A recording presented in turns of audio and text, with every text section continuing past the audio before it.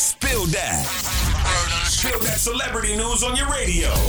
Hey, yo, Tashiks. Spill that. What's up, y'all? It's your girl, Tashiks. And today on Spill That, I got my homie, Dev. What's up? What's good? What's good? So listen up, y'all. So rapper and professional baby daddy, you know I had to add that in there. Future has a brand new song and a new kid, allegedly. A clip was shared on social media, and you can hear Future rapping. I don't know her name, but she had my child. That sounds just like Future right there. Yeah, I mean, I'm not surprised, honestly, because nowadays a lot of rappers collecting chains and cars and whatnot. He collecting babies. You know what I'm saying? So, dude, the more babies you got, the more official you are, I guess. I don't know. Really? I guess so. That's what it looked like. That's a hot mess. That's why I don't really... I like Future as a rapper, but not as a person. I can see that. Okay. He's a womanizer. I mean, that's most rappers nowadays. You can't tell. You hate him because he's so successful about it? Come on now.